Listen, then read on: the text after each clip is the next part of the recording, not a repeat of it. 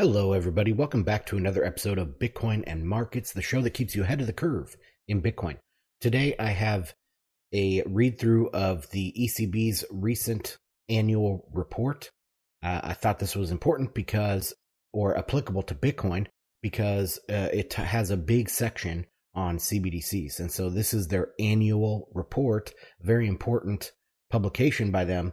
And they're talking about CBDCs and quote unquote cryptocurrency. Plus, we can really get a understanding of how they view money or their understanding of money, what money is, et cetera, et cetera. So, this whole podcast is about learning. I learn by doing it, and I hope you guys learn as well. Now, if that is the case and you guys want to support my content, go to bitcoinandmarkets.com and become a paid member. You get an extra member newsletter every week. And also that is supporting this podcast, my FedWatch podcast that I do with Bitcoin Magazine, my free weekly newsletter, and my community that I'm trying to build over there on Discord. So all good things that you guys are supporting by becoming a paid member over there on bitcoinandmarkets.com. That is also where you'll find the show notes to this episode. Okay, let's get into the ECB's annual report.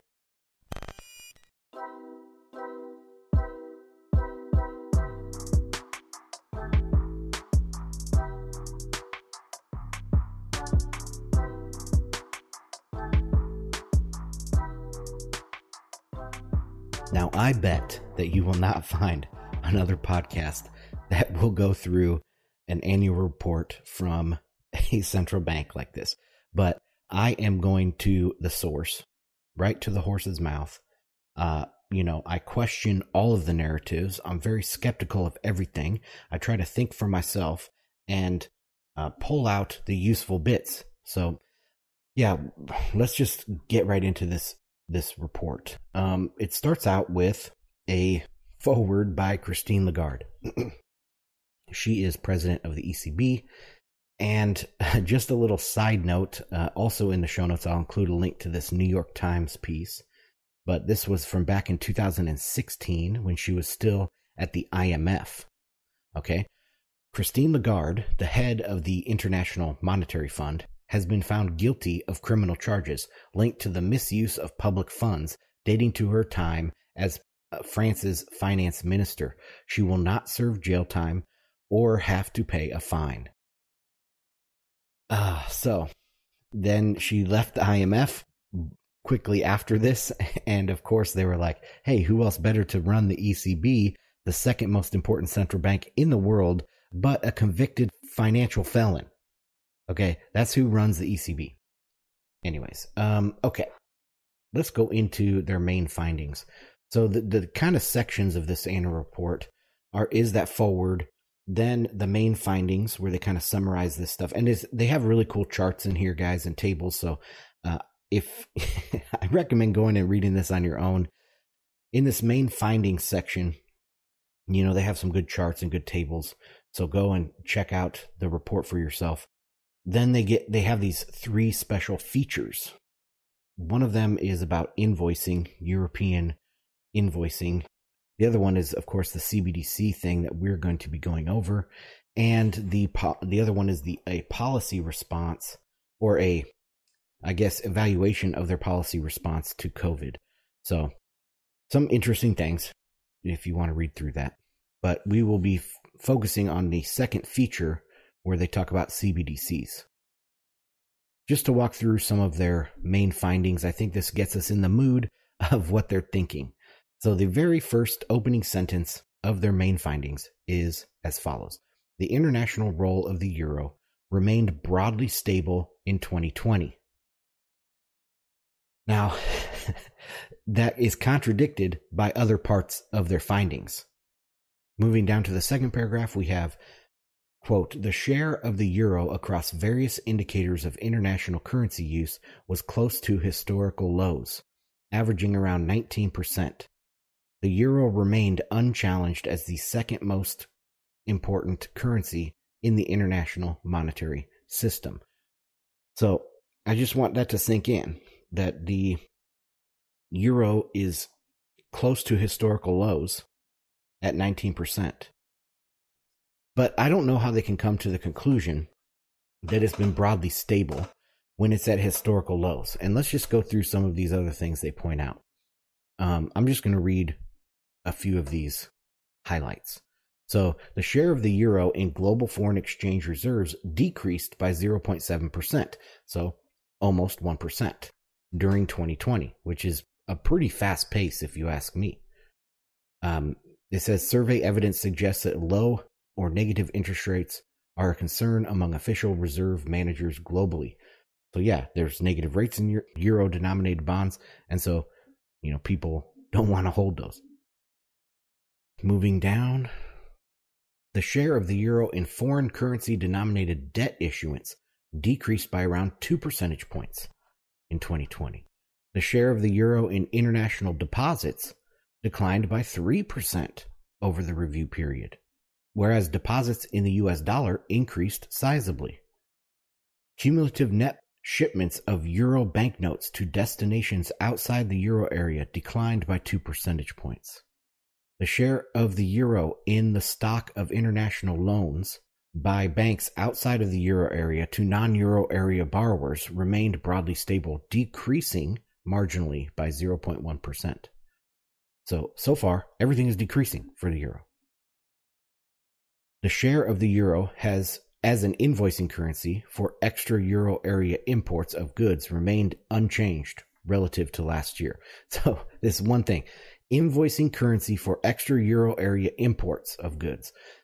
Very niche data here. I mean, they had to, it's obviously something they measure, but it's like they had to dig for something that's unchanged, right? Let's continue. The share of the euro in the stock of international debt securities declined slightly by 0.2%. So everything's declined. Yet their very first sentence of their main findings is that the international role of the euro remained broadly stable for 2020. I mean, it's just a complete misdirection. Because if you read anything into it, you find out that the euro's declining relative to everything else. All right, let's read a couple paragraphs here and talk about what they're saying. At the Euro Summit on 25 March 2021, leaders of euro area countries stressed that they support strengthening the international role of the euro with a view to enhancing our strategic autonomy in economic and financial matters while preserving an open economy, contributing to the stability of the global financial system and supporting European businesses and households, end quote. The relative resilience of the global appeal of the euro described in this report is noteworthy given the scale of the pandemic shock. It contrasts with earlier major crisis episodes, such as the euro area sovereign debt crisis, which was associated with a marked decline in the global attractiveness of the euro. So my point here that I want to bring up is that the relative resilience of the global appeal of the euro is noteworthy given the scale of the pandemic shock. So why? You would think in the pandemic shock, people would be rushing to cash, right? People would be fleeing to safety. And you would expect the global appeal of the euro to be relatively stable if it's a good currency. Like, why is that noteworthy? I don't understand why that's noteworthy. It should be just, given. They also point out that it contrasts to earlier major crises, such as the euro area sovereign debt crisis. Now, that's apples and oranges, because the global crisis is different than a regional euro area crisis, right? Obviously, when you're having a euro-specific crisis, the euro is going to be less attractive than if you have a global crisis. Then you're not going to have specific bias against the euro. I hope that makes sense. This is just apples and oranges. I don't know why they include that in here. Okay, let's continue. At the same time, the stability of the share of the euro across various indicators of international currency use, currently well below that levels that prevailed before the global financial crisis, suggests that only further resolute policy measures and reform efforts would enable the euro to realize its global potential. Oh boy. So here's the apples and oranges coming back in. They say currently well below levels that prevailed before the global financial crisis. So that should have been what they're comparing to, because here they talk about global financial crisis, where earlier in the paragraph they're talking about the euro area sovereign debt crisis. So they're mixing apples and oranges here. But again, it's at historic lows, well below where it was 12 years ago. That's should be noted that it's declining in use and relative share of the global financial system. And then they come to a conclusion. I don't know how they connect these dots, but they say this suggests that further resolute policy measures and reform efforts would enable the euro to realize its global potential. Oh man, that means that they think the only way, like they need to centrally plan better. Let's do more resolute policy measures and reform efforts. Let's really get in there and intervene in the marketplace. Let's really try to tweak our currency. Let's try to tweak the regulations and tweak the rules. Let's really try to manipulate things so that the euro will realize its global potential. Like that to me is just saying why it hasn't done that. And if you compare, getting into the CBDC thing a little bit here, the Fed has been one of the least, pretty much the least infatuated with CBDCs, where the ECB is one of the most infatuated with it, right? The ECB is trying to manipulate and tweak and tinker. That's a route to disaster. That's one reason why I would look at the ECB or look at the euro and be like, okay, the risk of holding this euro, the risk of it getting tinkered with and destroyed is higher than the risk of the Fed tinkering with the dollar and changing things. I mean, this is one of the big lines of thought in Bitcoin, is that you don't want to tinker with the money, right? You create this, you have a good working monetary tool and you let it be. And you take it out of control of any central planners. That's what decentralization takes Bitcoin out of the control of the tinkerers. But they think, hey, we need more manipulation of our currency, and that will make the euro realize its global potential. It just is crazy to me. All right, let's continue. Therefore, the policy implications that the euro system has stressed in the past remain fully valid. What? So they're at historic lows of percentage or market share of the global financial system. They're going down by percentage points every year,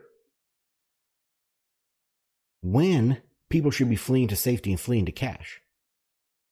Yet they say that the policies that they have stressed so far remain fully valid. Like they're going to double down on stupid. The international role of the euro is primarily supported by a deeper and more complete economic and monetary union, including advancing the capital markets union in the context of the pursuit of sound economic policies in the euro area. The euro system supports these policies and emphasizes the need for further efforts to complete the EMU. So we need closer integration, more centralized control. Come on, we need more control.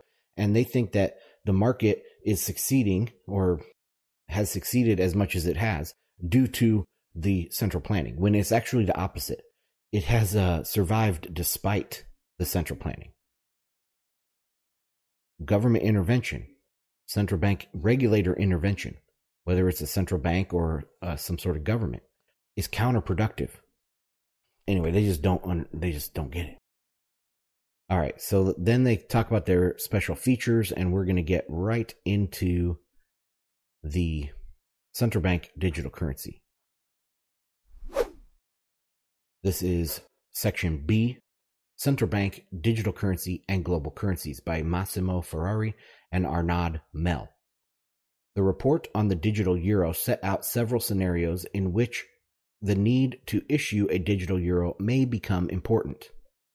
For example, in the event that the use of cash in the euro area declines significantly in order to provide access to central bank money in an increasingly digital economy, or if foreign digital money were to largely displace existing domestic currency means of payment. So that second part is what they're concerned about. So they said that there's multiple scenarios that there might be a need to issue a digital euro. And one of them that they highlight here is if a foreign digital money were to largely displace the euro. That is what I think they're worried about. They're worried about losing market share, continuing to go to more historic lows, become less and less of an important currency. And right now we see, and I've mentioned this many times, digital dollars in the form of Tether, or stable coins, whatever.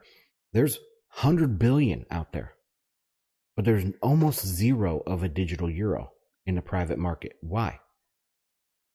Because money is convergent, right? And they think, oh my God, this is an example of what's going to happen in the future if this becomes like a digital dollar becomes ubiquitous. The euro is going to lose any role. And then we'll have no way to tweak our monetary policy. We'll have no way to control our own spending and all this stuff. So they're really worried about that. Of course, they should be worried about Bitcoin. And they say here, foreign digital money. So that could be, I guess, anything like a digital dollar. In my mind, it would include Bitcoin. It would include things like DM, which is that Facebook token. I don't know if that's even going to come about now, but that was one of the things that really kicked off this whole worry about CBDCs. So anyway, let's continue. Fostering the international role of the euro is not a prime motivation for issuing a digital euro. What? They contradict that statement many times within this report, by the way. However, if the use of a digital euro in cross-border payments were allowed, a decision that remains to be taken, this would also have implications for the international role of the euro. Against this background, this special feature examines how issuance of a central bank digital currency could impact the international role of currencies. It stresses that the global appeal of currencies depends on fundamental economic forces which digitization is unlikely to alter. So I think the use of the word appeal here is interesting. Money is not based on appeal. It is a tool. It's based on how well it functions in its role, right? And so appeal is a weird word here. For example, like if I have a hammer and it has a defective handle, I'm probably not going to use that hammer. Like I use it once and on the first swing it breaks. I'm going to buy a different hammer. I'm going to use a different tool that is similar. It's also a hammer, but it's a different hammer from a different company, a different brand, just like a euro or a dollar. So if the euro isn't working for me, I'm going to use a different tool. And digitization makes that, like they say that makes it unlikely to alter that. No way. I mean, first off, most money is digital today.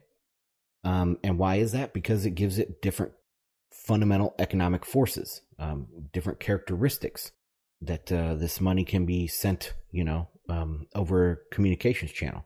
And one of the things that Bitcoin did, obviously, is separate the ability to send money over communications channel from a central issuer, from a central party, or a trusted third party, what Satoshi said. No, digitization alters it fundamentally. And a CBDC is fundamentally different than digital money today. So digital money today is a debt. It's credit-based money. CBDCs are not, right? They're actual tokens. So they are a fundamentally different form of money. And that is very important to understand, which I don't think the ECB understands. Okay, continuing. However, features specific to digital means of payment, including safety, low transaction costs, and bundling effects, could ease international adoption of a currency. They start using this term means of payment in here, and I want to make sure that people, listeners to this podcast, know that means of payment is not medium of exchange. So money is supposed to be a medium of exchange. And in the Bitcoin dictionary, I coin a new term, and I call it the economic medium. So this is a tool or a good that provides an economic medium. But what they're trying to say is that a medium of exchange is a means of payment, which is not. The kind of analogies here is a means of payment is like Visa or PayPal. And a medium of exchange is like the dollar or Bitcoin. No one would confuse PayPal with the dollar, right? So when they use means of payment, you got to think that they don't know what they're talking about. I mean, anyone that's conflating these two things, they're either ignorant, like dangerously ignorant, especially if they're working at the ECB, or they're malicious. And I think it's actually the first, to be honest with you. I think they're dangerously ignorant because they use it constantly throughout this piece. Because they'll say means of payment and store of value, which obviously those are functions of money, or they're using it as a function of money when that it's means of payment is not a function of money. You know, medium of exchange is a function of money. PayPal is not a function of money. PayPal is not a function of the dollar or the euro. PayPal is a means of payment. Okay, let's continue before I lose my mind. These features may combine to create positive feedback loops in the use of a currency as a means of payment, oh God, and as a store of value, and have effects on its global appeal. So let's just leave the means of payment here for a second. And the use of the word appeal. I mean, these sentences are so bad. Okay, so features may combine to create positive feedback loops. No, features have trade-offs, okay? So when you are talking about in Bitcoin, quick post-production edit here, guys. I didn't do a good job of explaining this. So features have trade-offs. They're not additive. The way it works in Bitcoin is Bitcoin couldn't just be a distributed software. It had to have a distributed consensus for double spending and other things, and that required a blockchain, and it required different types of transactions. And so, there was a trade-off there. You had to add those, but you couldn't add too much because it becomes onerous on the nodes. And there will be fewer nodes, and it will hurt the decentralization. And so there is trade-offs. For example, like Visa has tens of thousands of transactions per second, but Bitcoin can never do that on chain, right? It's limited to, I think, between 7 and 10 right now. With Taproot, I think that might expand a little bit. But so yeah, there's limitations built into Bitcoin because there are trade-offs for these things. That's why Bitcoin is open source and permissionless, and anybody can build a service on top of it. So while Bitcoin itself can't do these things, you can build a Lightning Network, or you can build another layer 2 that enables more transactions, enables you to use this tool in a new way. But every, base level feature has a trade-off. Adding new features is not additive. Since there are trade-offs, adding features are actually a negative feedback loop. They're not a positive feedback loop. So it's exactly opposite of what they're saying here. Okay, let's continue. I don't want this to be too long. Moreover, the specific design features of a CBDC would be important for its global outreach and ultimately the international role of the currency in which it is denominated. Design features could influence the ability and incentives of non-residents to use the CBDC as a means of payment, unit of account, and or store of value. See right there. Means of payment, unit of account, and store of value. Those are functions of money, or it's meant to be functions of money. But means of payment is not a function of money. Medium of exchange is. PayPal is not a function of the dollar. Give me a break, people. The special feature presents model simulations by ECB staff using a new structural macroeconomic model, which allows the effect of the different economic mechanisms at play to be quantified. The simulations suggest that a CBDC supports the use of a currency in cross-border payments, but is not necessarily a game changer. As noted already, fundamental forces, such as the stability of economic fundamentals and size, remain the most important factors for international currency status. Yes, they're building this great new economic model to test their CBDC, but this is like the fatal conceit of central bankers or central planners. They think that the economy can be modeled. It really can't be. Okay? It is infinitely complex. And the more you try to observe it, the more it moves away. It's like the, observation creates a different reality. And so if you are trying to observe the economy and measure the things, it actually changes the economy. Right? And so it's infinitely complex. You can't measure it and you can't model it. You can only understand it from a philosophical perspective, and that is what praxeology is, and that is what the Austrian school does, is it models it through philosophical proofs instead of like mathematical proofs. Next thing they get into is, it's not a game changer. The fundamental forces such as stability of the economic fundamentals and size remain the most important factors for international currency status. Yes, and this is just, I would say it's another way to say money is convergent. Okay? The more people that use a money, the better it functions for those people. As a pricing mechanism, as a, liquidity increases, so the ability to store value increases, yada, yada, yada. This is just a different way to say convergent money. Okay, moving on here. Why a CBDC matters for international currency status. The global appeal of a currency depends on fundamental economic forces, which digitization is unlikely to alter. Okay, so they're pulling that sentence out and talking about it a little bit more. Okay, let's continue. Low transaction costs are another feature. A CBDC would have the potential to widen access to payment services, promote financial inclusion, and lower markups of traditional intermediaries. If made interoperable with non-domestic payment systems, it could contribute to filling gaps or correcting inefficiencies in cross-currency payment infrastructures, including for transfers of remittances. Now, these inefficiencies that they're talking about are due to the regulation. The reason why these things aren't interoperable is because of the regulation. Right? And like I said, transactions are trivial. You can do this easily with a central party. It's not like you're making some great new invention. They can already do this. And they bring up there real quick in passing about financial inclusion. And that's a fairly big topic in Bitcoin, so I'll just touch on it real quick. I have a contrarian opinion on this as well, and that is that I don't promote financial inclusion. I think it's fine.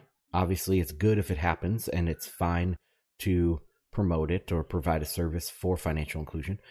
It's seen as being like an indisputable moral good. I don't know if that's the case. I think it has the same problem set as all central planning, and that is that these central planners think they know what's best, and they think they know how best to implement what is best. And so obviously they don't, because the market is infinitely complex, and the market is going to be smarter than you are at all times. So I don't know if that is a good. I promote more self-inclusion, financial self-inclusion versus financial inclusion for financial inclusion's sake. It's a very nuanced thing. Maybe I'll do a whole episode on just this idea, like a 10-minute real quick rant about financial inclusion. But if you guys have questions on this particularly, because it probably will bring up a few questions, then you can obviously reach out on my DMs on Twitter, on Discord, or below this episode on bitcoinandmarkets.com. There is a discuss thread that you can put your questions in there. So anyways, I just wanted to touch on that about financial inclusion, and I might take that part out. We'll see. All right, let's continue going. Lastly, programmability and bundling effects are other features specific to many digital means of payment. Bundling effects are related to the fact that they can be bundled with complementary services, giving rise to economies of scope and convenience benefits. For example, It has been suggested that a CBDC would facilitate the digitization of information exchanges in payments through e-invoices, e-receipts, e-identity, and e-signature, allowing intermediaries to offer services with higher value added and technological content at lower costs. We can already do this. This is already possible. I don't know why we need a CBDC. The big hurdle to this is government regulation.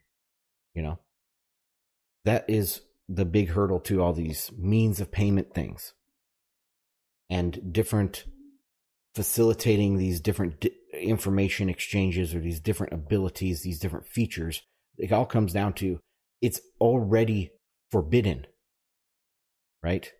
And the only reason why the CBDC would allow or would enable that is because it's not beholden to the regulations that other people are.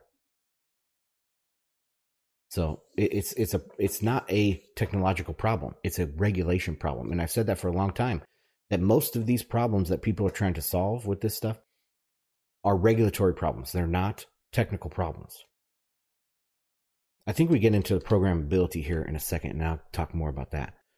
So let's continue. It could also benefit end users by giving rise to products that would compete with those offered by big tech firms.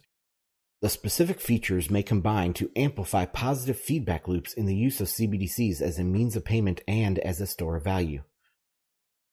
Recent research suggests that a currency's role as an invoicing or payment unit acts as a complement to its role as a store of value, resulting in positive feedback loops. Recent research suggests that being money complements store of value, or store of value complements being money. Of course, these are the same thing. Invoicing or payment unit. Now here they say payment unit instead of means of payment, because a payment unit is money, right? So of course, money is also a store of value. So of course, being a payment unit is complementary to being a store of value. Like, you need to research for this? Jesus. Okay. For instance, a large share of internationally traded goods is invoiced in US dollars, and therefore demand for US dollar deposits is also strong. Okay, this is backwards. Let me read that one more time. For instance, a large share of internationally traded goods is invoiced in US dollars, and therefore demand for US dollar deposits is also strong. You see why this is backwards? It's the demand for the dollar that creates the demand for invoicing. It's not the demand for invoicing that creates demand for dollars. So this is exactly backwards. And that's very important to understand. And I wonder, this must be an oversight, but okay, since global demand for safe US dollar denominated claims is strong, firms have an incentive to borrow in dollars. Okay, there you go. So demand for US dollars is strong. And so that creates an incentive to borrow in dollars because it's stable and it's liquid. In turn, this encourages firms to continue to invoice trade in that currency. There you go. So now the invoicing is following the demand for the currency, which is the opposite of what they said in the first half. Because doing so increases certainty about their future revenues in US dollars, which can be used to pay back debts. A CBDC could affect this feedback loop in two ways. First, low transaction costs and bundling effects could increase its appeal for invoicing cross-border transactions as a means of payment and as a unit to settle current transactions. So there they distinguish between a means of payment and a unit to settle current transactions. In other words, this could increase the pool of retail trade transactions in goods and services that can take place digitally across borders and facilitate an expansion of global e-commerce. Second, the safety of the digital euro could increase its appeal as a store of value and as a unit to settle future claims and transactions, as stressed above, as units held in digital wallets in view of future purchases of goods and services across borders. I think they mean in lieu of. Here, they're doing a good job, really calling it a unit to settle. That is what money is. So this is probably written by a different person, because these two people wrote this. So I wonder if this part was written by one and the person that continues to use means of payment to mean medium of exchange is writing the other sections. Okay, I can go with this. Complementarities between the CBDC's role as a payment unit and as a store of value could be significant, and the resulting effect on the global appeal of the currency in which it is denominated would be stronger. Yeah, of course. Payment unit and store of value. That's money. That describes money. Of course, there's going to be complementarities. I don't even know that word. Complements between these two things. Of course, because that is the role of money. That's a function of money. A payment unit and a store of value. That's exactly what money is. Let's continue. The availability of a CBDC would facilitate currency substitution in third countries with unstable currencies and weak fundamentals. It might facilitate digital dollarization in such countries, leading to the full or partial replacement of their currencies with the CBDC for local payments as a savings vehicle and ultimately as the unit of account. This would strengthen the global status of the currency in which the CBDC is denominated, but would also reduce monetary policy autonomy in the economies concerned. So this is an exact worry of the ECB, that they're worried of the dollarization, pushing out their ability to have effective monetary policy or autonomous monetary policy. That's what they're worried about. Let's continue. Finally, attention should be paid to the risks to stability that might arise if a central bank does not offer a digital currency. One concern could be a situation in which domestic and cross-border payments are denominated by non-domestic providers, including foreign tech giants, potentially offering artificial currencies in the future. I like how they use artificial here instead of virtual. That's what they always used to say, virtual currencies, but now they say artificial currencies. Not only could this threaten the stability of the financial system, but individuals and merchants alike would be vulnerable to a small number of dominant players with strong market power. Oh my God. Yeah, this is what they're concerned about. They're worried about losing market share to other currencies. You can kind of feel their uneasiness here. But it's not necessarily these tech giants. It's dollars and Bitcoin are the two things, not these foreign tech giants. There is literally nothing launched at all. This only Facebook has talked about it, but they still have yet to launch anything. So that remains to be seen. But they are worried about digital dollars, which again are at 100 billion, over 100 billion in circulation, and Bitcoin, which has broken $1 trillion. That's who they're worried about. Like, they're worried about a small number of dominant providers with strong market power. Well, what are the central banks? I mean, they're a monopoly. They have dominant power. So they're worried about being the people, individuals, and merchants being vulnerable to a small number of dominant providers. But that's exactly what the central banks are. Right? They want the individuals and the merchants to be vulnerable to the central bank. Because right here in the next section, continuing the sentence, and the ability of central banks to fulfill their monetary policy mandate and role as lender of last resort would be affected. So they are worried about giving up that dominant power, that strong market power, from the central banks to the alternatives. Okay, let's continue going down. All right, so this is talking about some alternative design choices. Implications of alternative design choices for a CBDC. The specific design features of a CBDC would have implications for its global outreach and ultimately the international role of the currency in which it is denominated by influencing the ability and incentives of non-residents to use it as a means of payment, unit of account, and or store value. Once again, means of payment, man. Come on. Let's go back to the first guy writing. These features include 1. Interoperability of the CBDC with non-domestic payment systems. 2. Anonymity of users. 3. potential restrictions on use by non-residents. 4. The CBDC's remuneration. And 5. The underlying transfer settlement mechanism, including modularities for offline payments. So I have a lot on this. Let's see. They're going to go through these individual design choices, and then we'll talk about each one individually. I think that'll work best. So design choices related to interoperability with non-domestic payment systems are likely to have a significant impact on a CBDC's global outreach. A CBDC could be designed to interoperate and facilitate cross-border and cross-currency payments.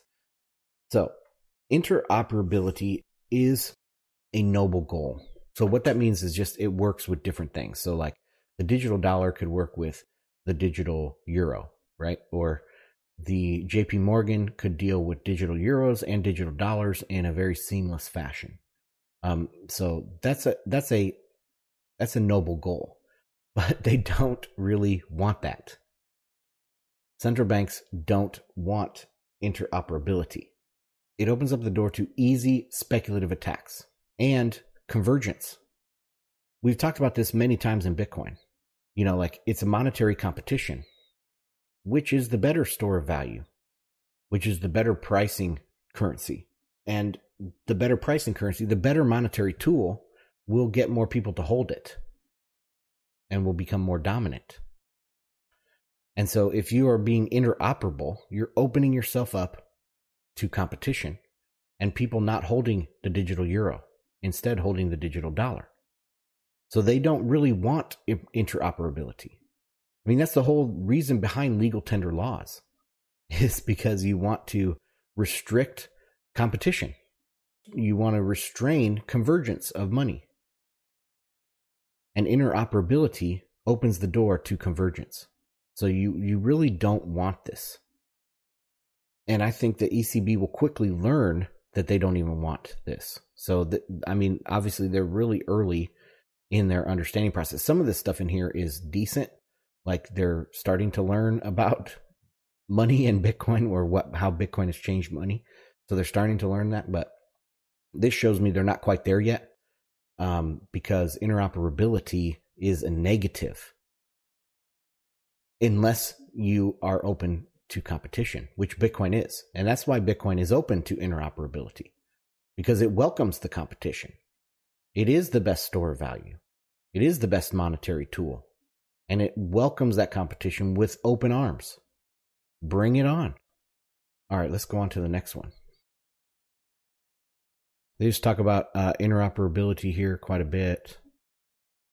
Okay, next part. Trade-offs between the benefits and costs of anonymity would have further implications for the global outreach of the currency in which a CBDC is denominated. Anonymity would bring benefits to users who value privacy and customer protection. It would help to save on the costs of obtaining the identities of users through potential third-party infrastructure providers, such as internet providers. If anonymity were embedded in a security token, for instance, a smart card, this would make the use of a CBDC closer to that of a traditional banknote. In turn, anonymity might help increase the attractiveness of the CBDC to non-residents. Taking the euro as an example, a large share of euro banknotes, which are an anonymous means of payment, circulate outside the euro area. On the other hand, anonymity would prevent the identity of users being verified, thereby preventing its use being restricted to legitimate policy objectives. For instance, anonymity would have to be balanced against the need to restrict cross-border flows to prevent large and volatile investment flows into the CBDC, or to build safeguards against its misuse for the financing of terrorism, money laundering, and other cross-border criminal activities by non-residents.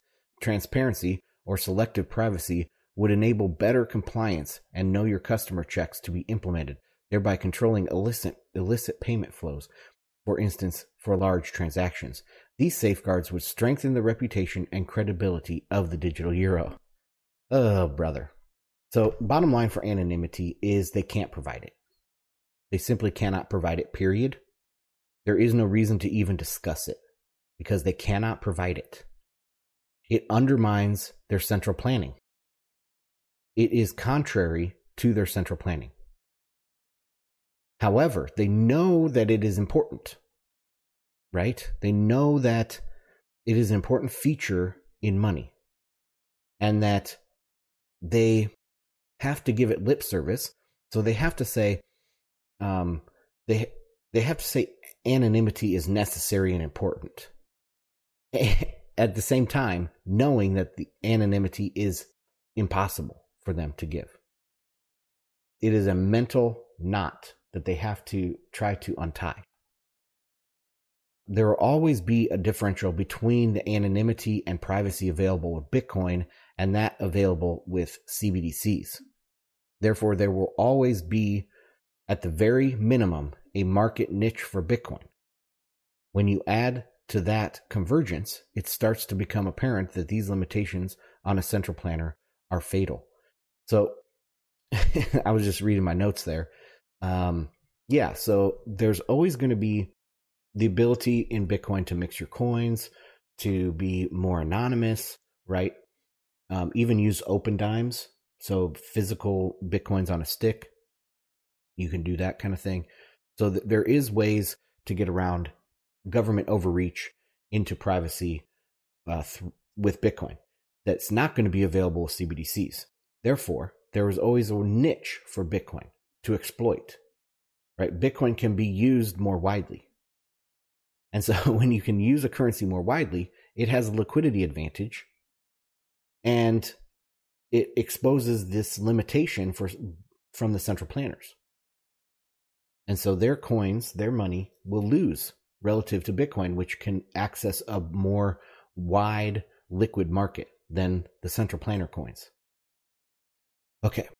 Restrictions would weigh on the global attractiveness of a CBDC. Introducing restrictions could help combat illicit payment flows and reduce the use of the CBDC as an investment vehicle, especially for large value transactions. Restrictions are easier to implement if bank accounts are used to transact in digital currencies. Alternatively, limits to individual holdings could be introduced through direct quantitative restraints or constraints.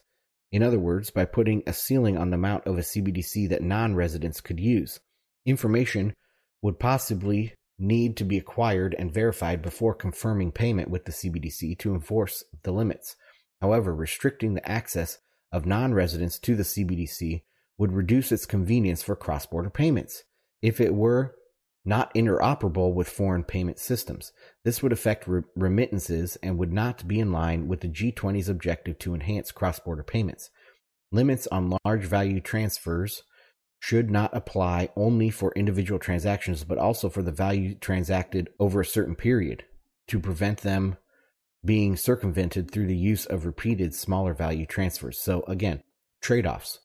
So they could do this or they could do that, but there would be a trade-off for its appeal to non-residents and its use in cross-border payments and all these other things. So they're starting to get that there are trade-offs here.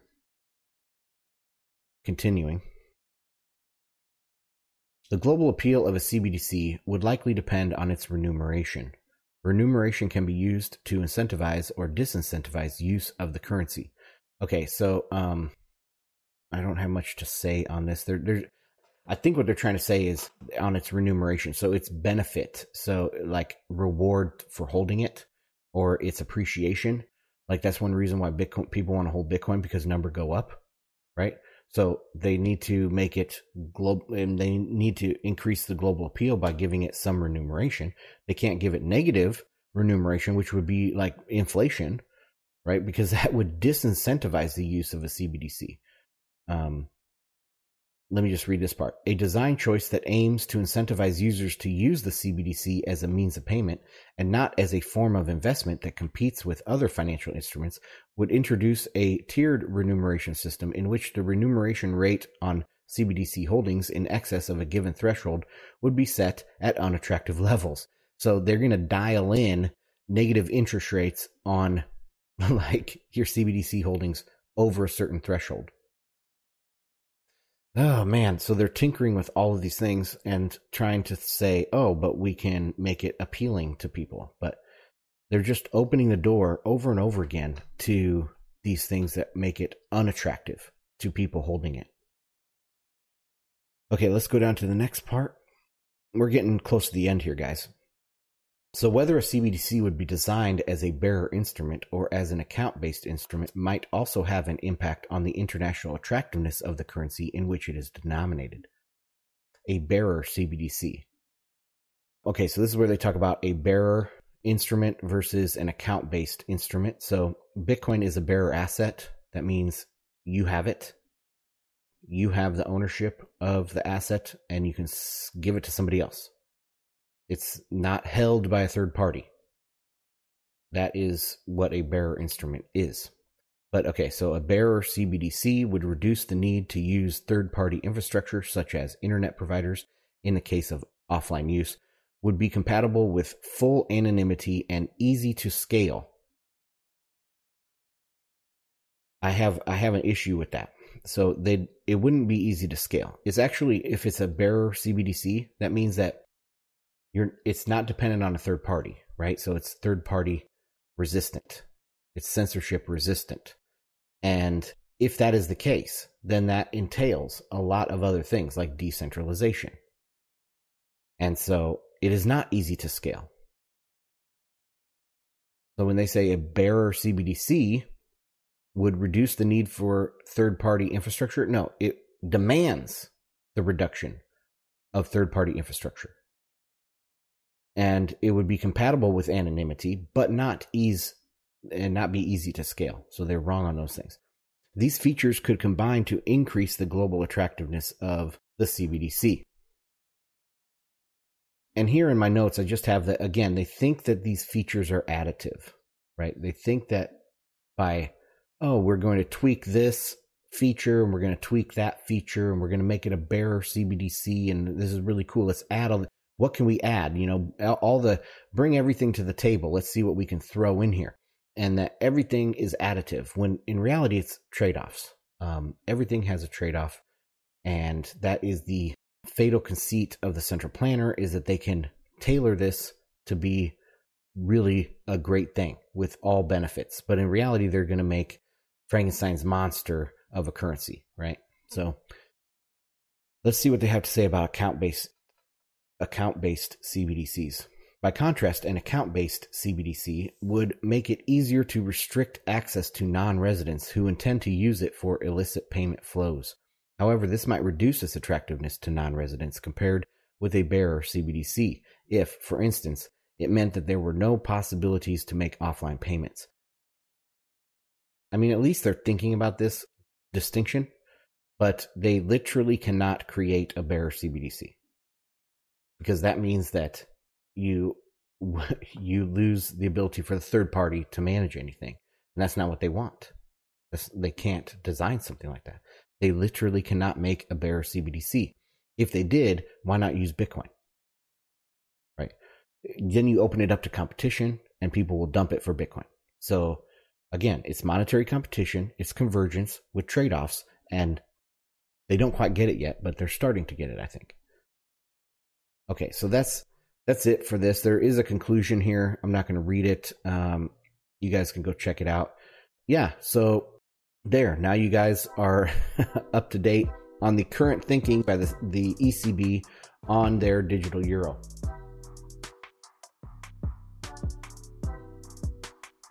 That is it for this one, guys. Thank you for joining me. My name is Ansel Lindner. This is Bitcoin and Markets. This is a listener-funded podcast. To find out more, go to bitcoinandmarkets.com. That is where you'll also find the show notes for this episode. And while you're there, subscribe to the free weekly newsletter. That is the best free weekly newsletter in Bitcoin called the Fundamentals Report. And check out the Discord. We're building a nice community over there with lots of simultaneous topics and rooms going at the same time. So bitcoinandmarkets.com and you'll find all of that information. Thanks for listening. See you next time.